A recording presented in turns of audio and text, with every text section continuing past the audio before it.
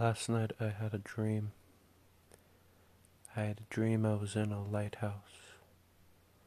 The lighthouse was empty. The water around me was rising, so I climbed to the top of the lighthouse. And on the top of the lighthouse there was a window.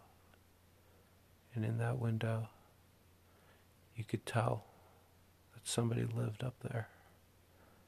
And I opened the window, and I saw the water kept rising above the base of the lighthouse, going upwards.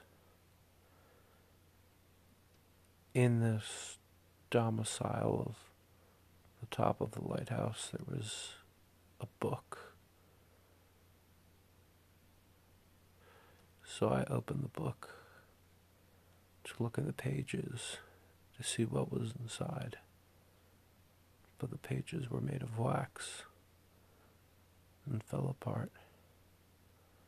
The water continued to rise until it was over my head and I had to swim.